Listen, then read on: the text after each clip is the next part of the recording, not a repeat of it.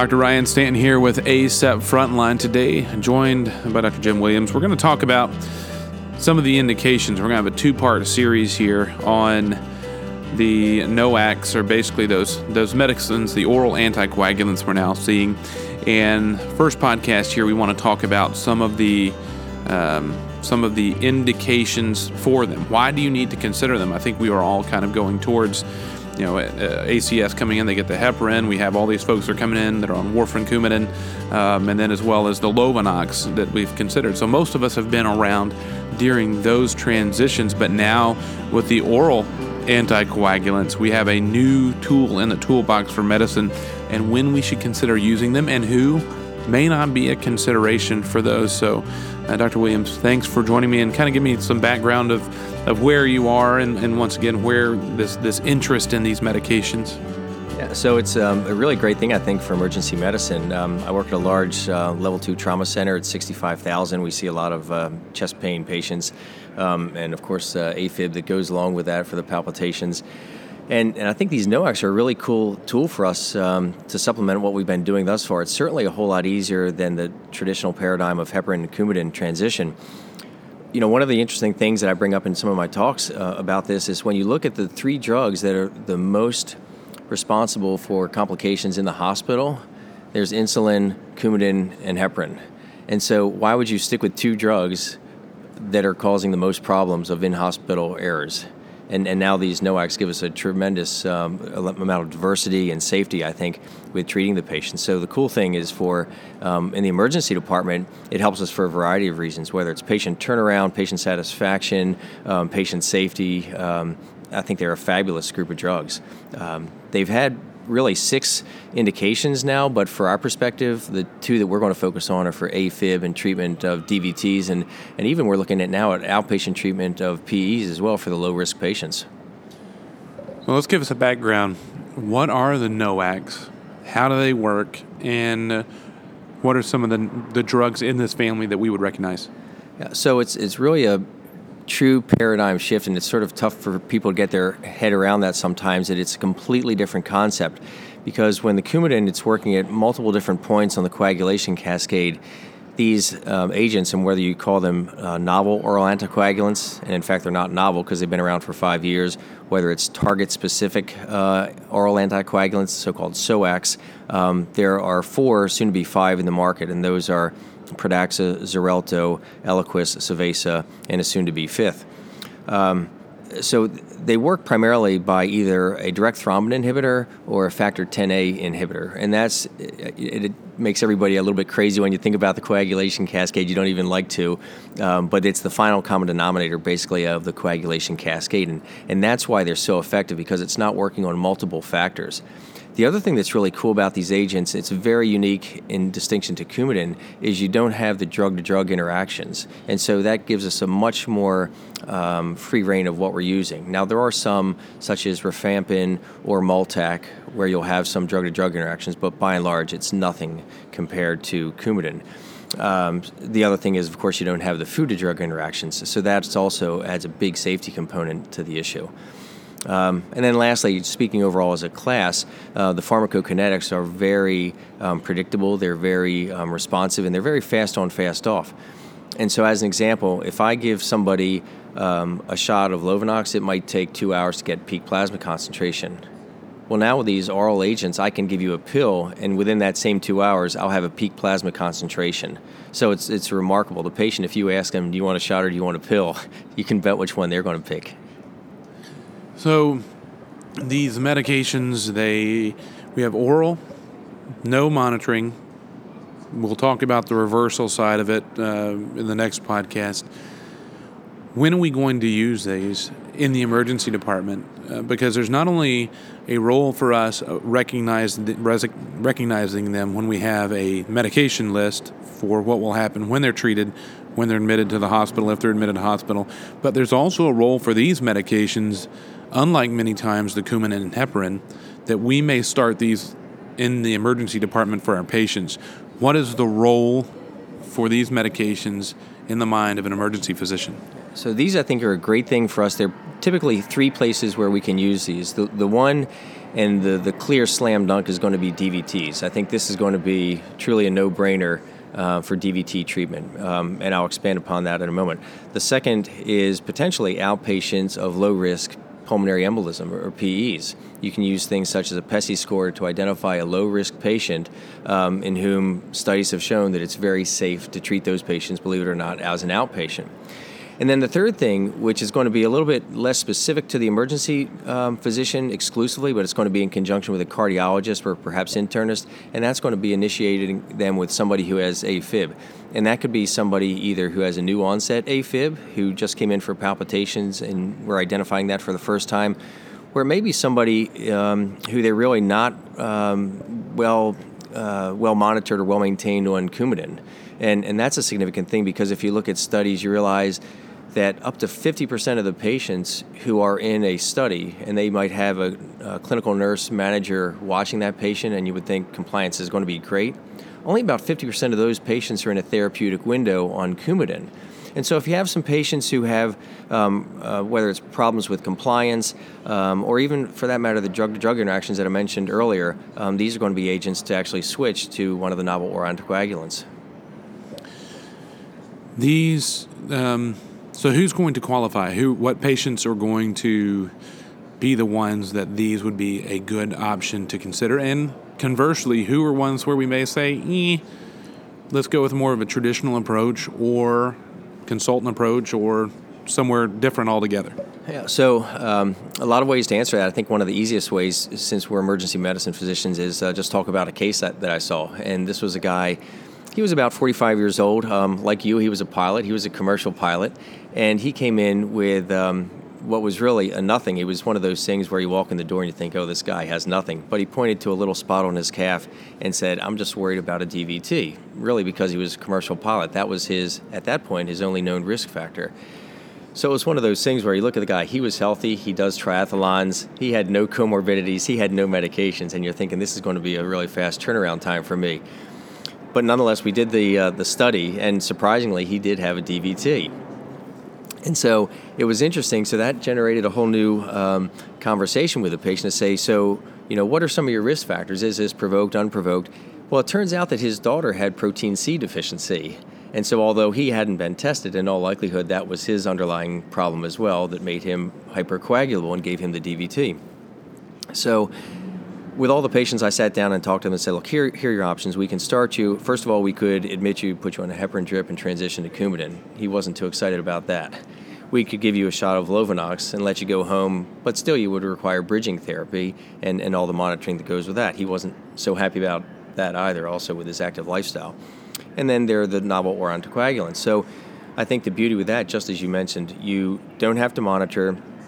I think it's a huge safety profile. Everybody's worried about the bleeds, but I think that's really more perhaps of a lack of understanding of the agents or a lack of knowledge, because their risk of bleed is decidedly lower across the board with the exception of GI bleeds, and that's a very low rate.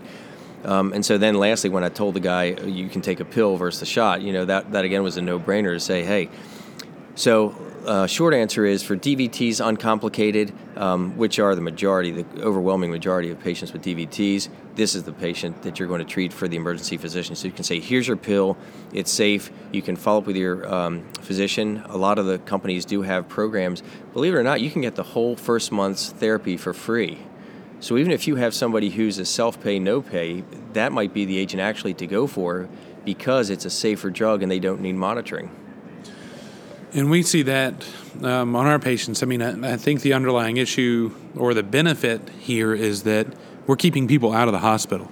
We're competing more and more for bed space. We're competing for that healthcare dollar, and keeping somebody out of the hospital decreases their risk, also saves space in the hospital, decreases the healthcare cost, which I think is one of the greatest potential impacts for emergency physicians, is the ability to do the things that are necessary to keep people safe, but even more importantly, keeping them out of the hospital, decreasing their costs and their risk factors. So this is one of the considerations here.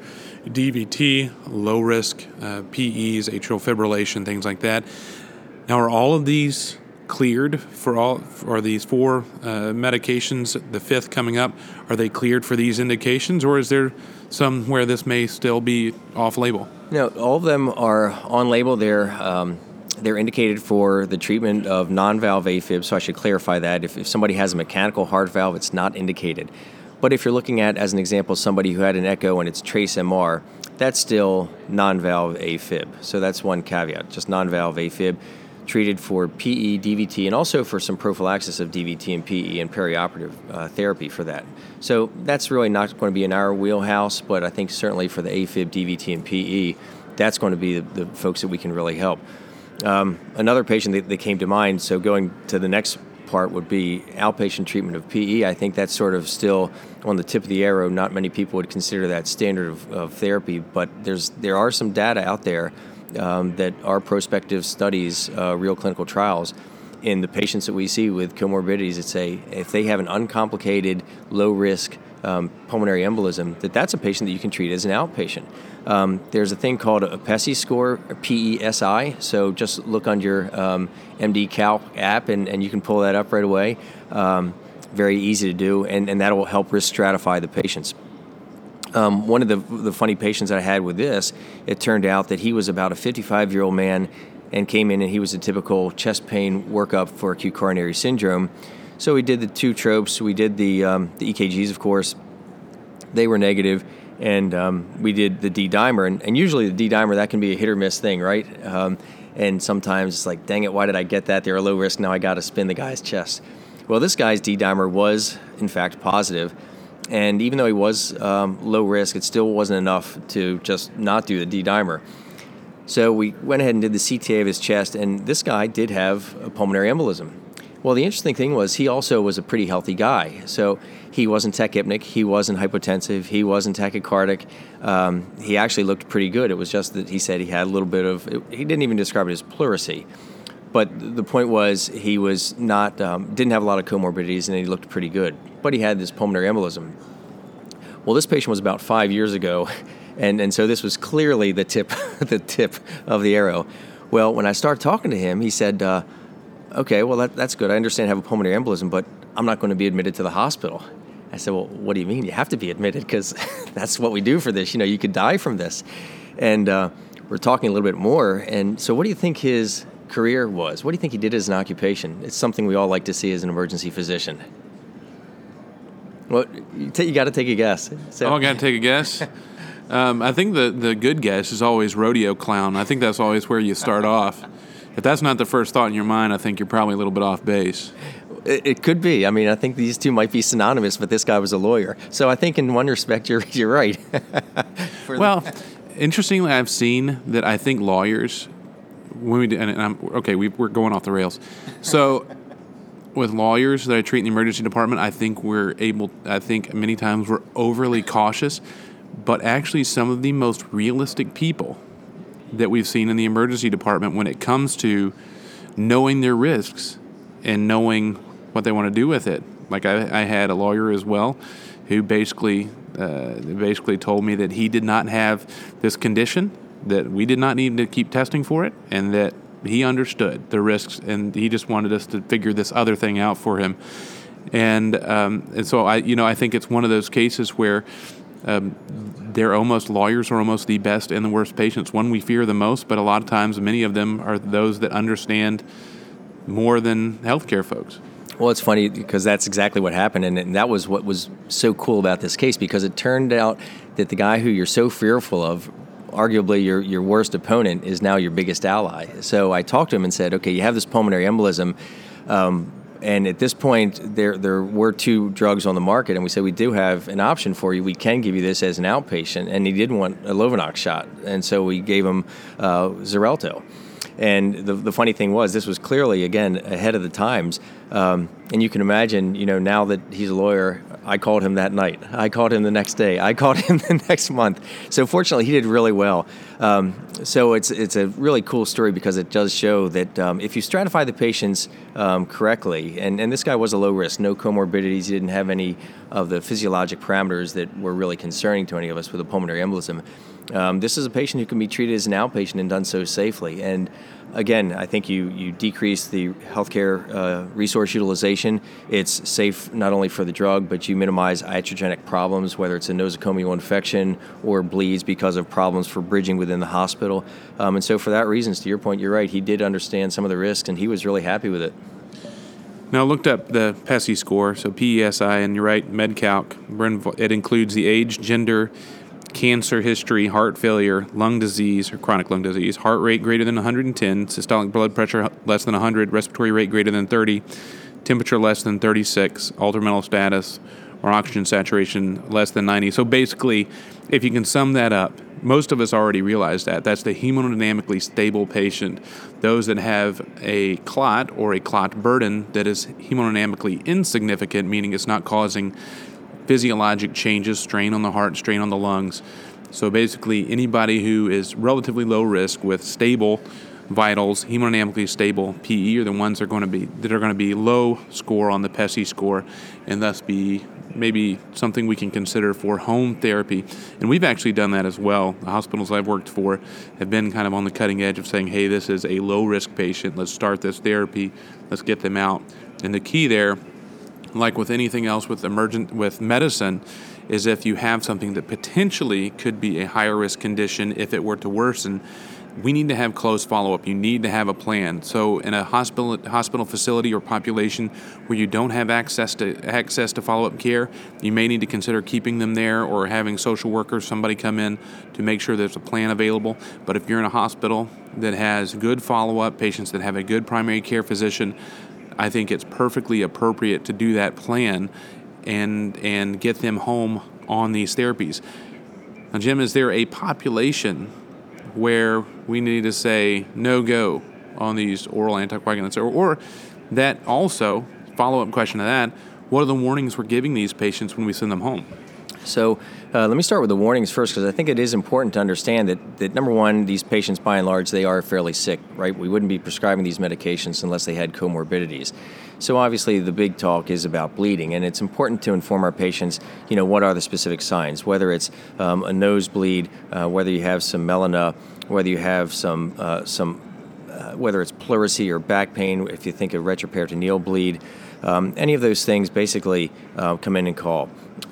Also, just to let them know, they will have some bruisability, and so you try to balance that. But your default is always going to be, look, if you're concerned about it, we're always here. That's what we do as emergency physicians. And usually that's about a 5 to 10 minute talk I have with the patients, because it is an important thing. However, also, I think that even though the follow-up is really important for these patients, again, I want to underscore, I think these drugs are markedly more safe than the Coumadin, because you don't require the monitoring, and so you don't know if you're going to be super therapeutic or hypotherapeutic.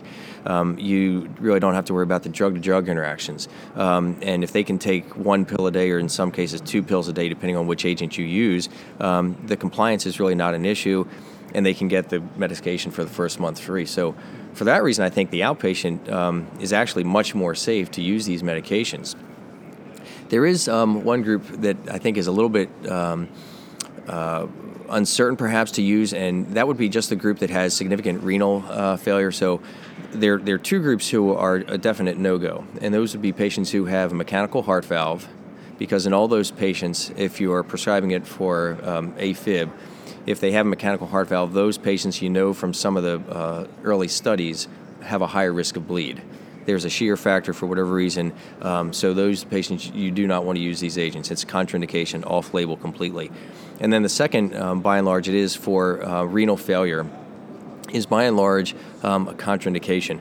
Now, there are 2, Eliquis and Xarelto do have, Xarelto has a new indication within the past week, actually, with renal compromise. So it is a dose adjustment, and they can have some creatinine clearance significantly down to 15. But those are patients in whom you just want to be careful about. So the last differentiator of those is looking at among the NOACs. Pradaxa is almost 100% renally excreted, so if those patients have renal compromise, you may want to go to one of the others that are hepatically metabolized primarily. And similarly, if somebody has significant hepatic dysfunction, that's one where maybe Pradaxa is a better one, because that's renally cleared. So that's a good consideration to think about, is knowing where they are. But a population, a question I just thought up when you're talking about that is I have a lot of patients that may have chronic kidney disease, but they're actually clearing pretty well. Their creatinine is within normal limits, and yet they have an acute insult, urinary tract infection, dehydration, diabetes being a big one, type 2 diabetes, where their numbers are running higher, so they're flushing a whole bunch through their kidneys, and they have a sudden bump in their creatinine. They may have gone from 1.9 or 1 up to about 2.5 or so like that. Are we going to see a huge issue? Are these people going to be bleeding out of their eyeballs when they come into the emergency department? No, I don't think it's going to be a significant problem. And so it brings up a great point, though, because although you don't need the INR check for the patients, what I recommend is anytime you have a clinical change in somebody's parameters, whatever that is, whether it's dehydration, I always check what their hepatic and renal function is just for that reason. I don't think in that narrow window you necessarily need a dose adjustment, because presumably if you rehydrate within 24 hours, that patient's creatinine, you presume, is going to return to normal. So I don't think that's a big issue. And also it underscores, again, the safety of the agents too, right? So that even if you have an increased bump, you're not going to, as an example that you mentioned, for a brief period, you're not going to see a high rate of bleeds. I think that's going to be low. So to back up on that a little bit, if you look at what the dose adjustment is, it's really a creatinine clearance of 15 to 30 versus 30 to 60. That's a significant delta in what their true creatinine clearance is going to be before you have to make a dose adjustment. So if you have a little bump in that, I don't think that's going to be a big thing, but certainly monitor that, because if it is persistently high, that's when I would have a dose adjustment in one of the medications. One last thing, though, you brought up the point about the UTI. It's so classic. With the Coumadins, again, this is why I like the NOACs. A patient came in and they had significant GI bleeds and they were on Coumadin. You check the INR and it's high. Well, why? Because they got Levaquin. Why? For their upper respiratory infection. So to kill the viruses, they got Levaquin. The Levaquin bumped up their INR, they're super therapeutic, and they come in with a GI bleed. And you don't have that drug-to-drug interaction with the NOACs. Or the antibiotics that burn the kidneys. Yep. Yeah, that's a huge one that we see all too often. I mean, the antibiotics, the number one treatment for viruses worldwide, whether none of which are appropriate, but at the same time, something that's all too common. So, Dr. Williams, where can we get more information? Because I think this is a good thing, especially if you're still in a facility where you're talking about Coumadins and the Lovenoxes and things like that, looking into these medications and knowing what's available in terms of treatments, indications, patient populations. Where can we get more information about them? So, first of all, at any of the symposiums, since we're here at an ACEP function, I got to put a plug in for some of the ACEP functions, and certainly the Scientific Assembly, great resource. I hope everybody's going to be in Vegas for that. For the computer, though, Medscape has some great resources. If you really want to get into the nuances of the indication, then look at the Chest College. They're the ones who have the guidelines for anticoagulation and who will break it down to level 1 and level 2, and the NOACs are level 2s for all of these on the same line as the others.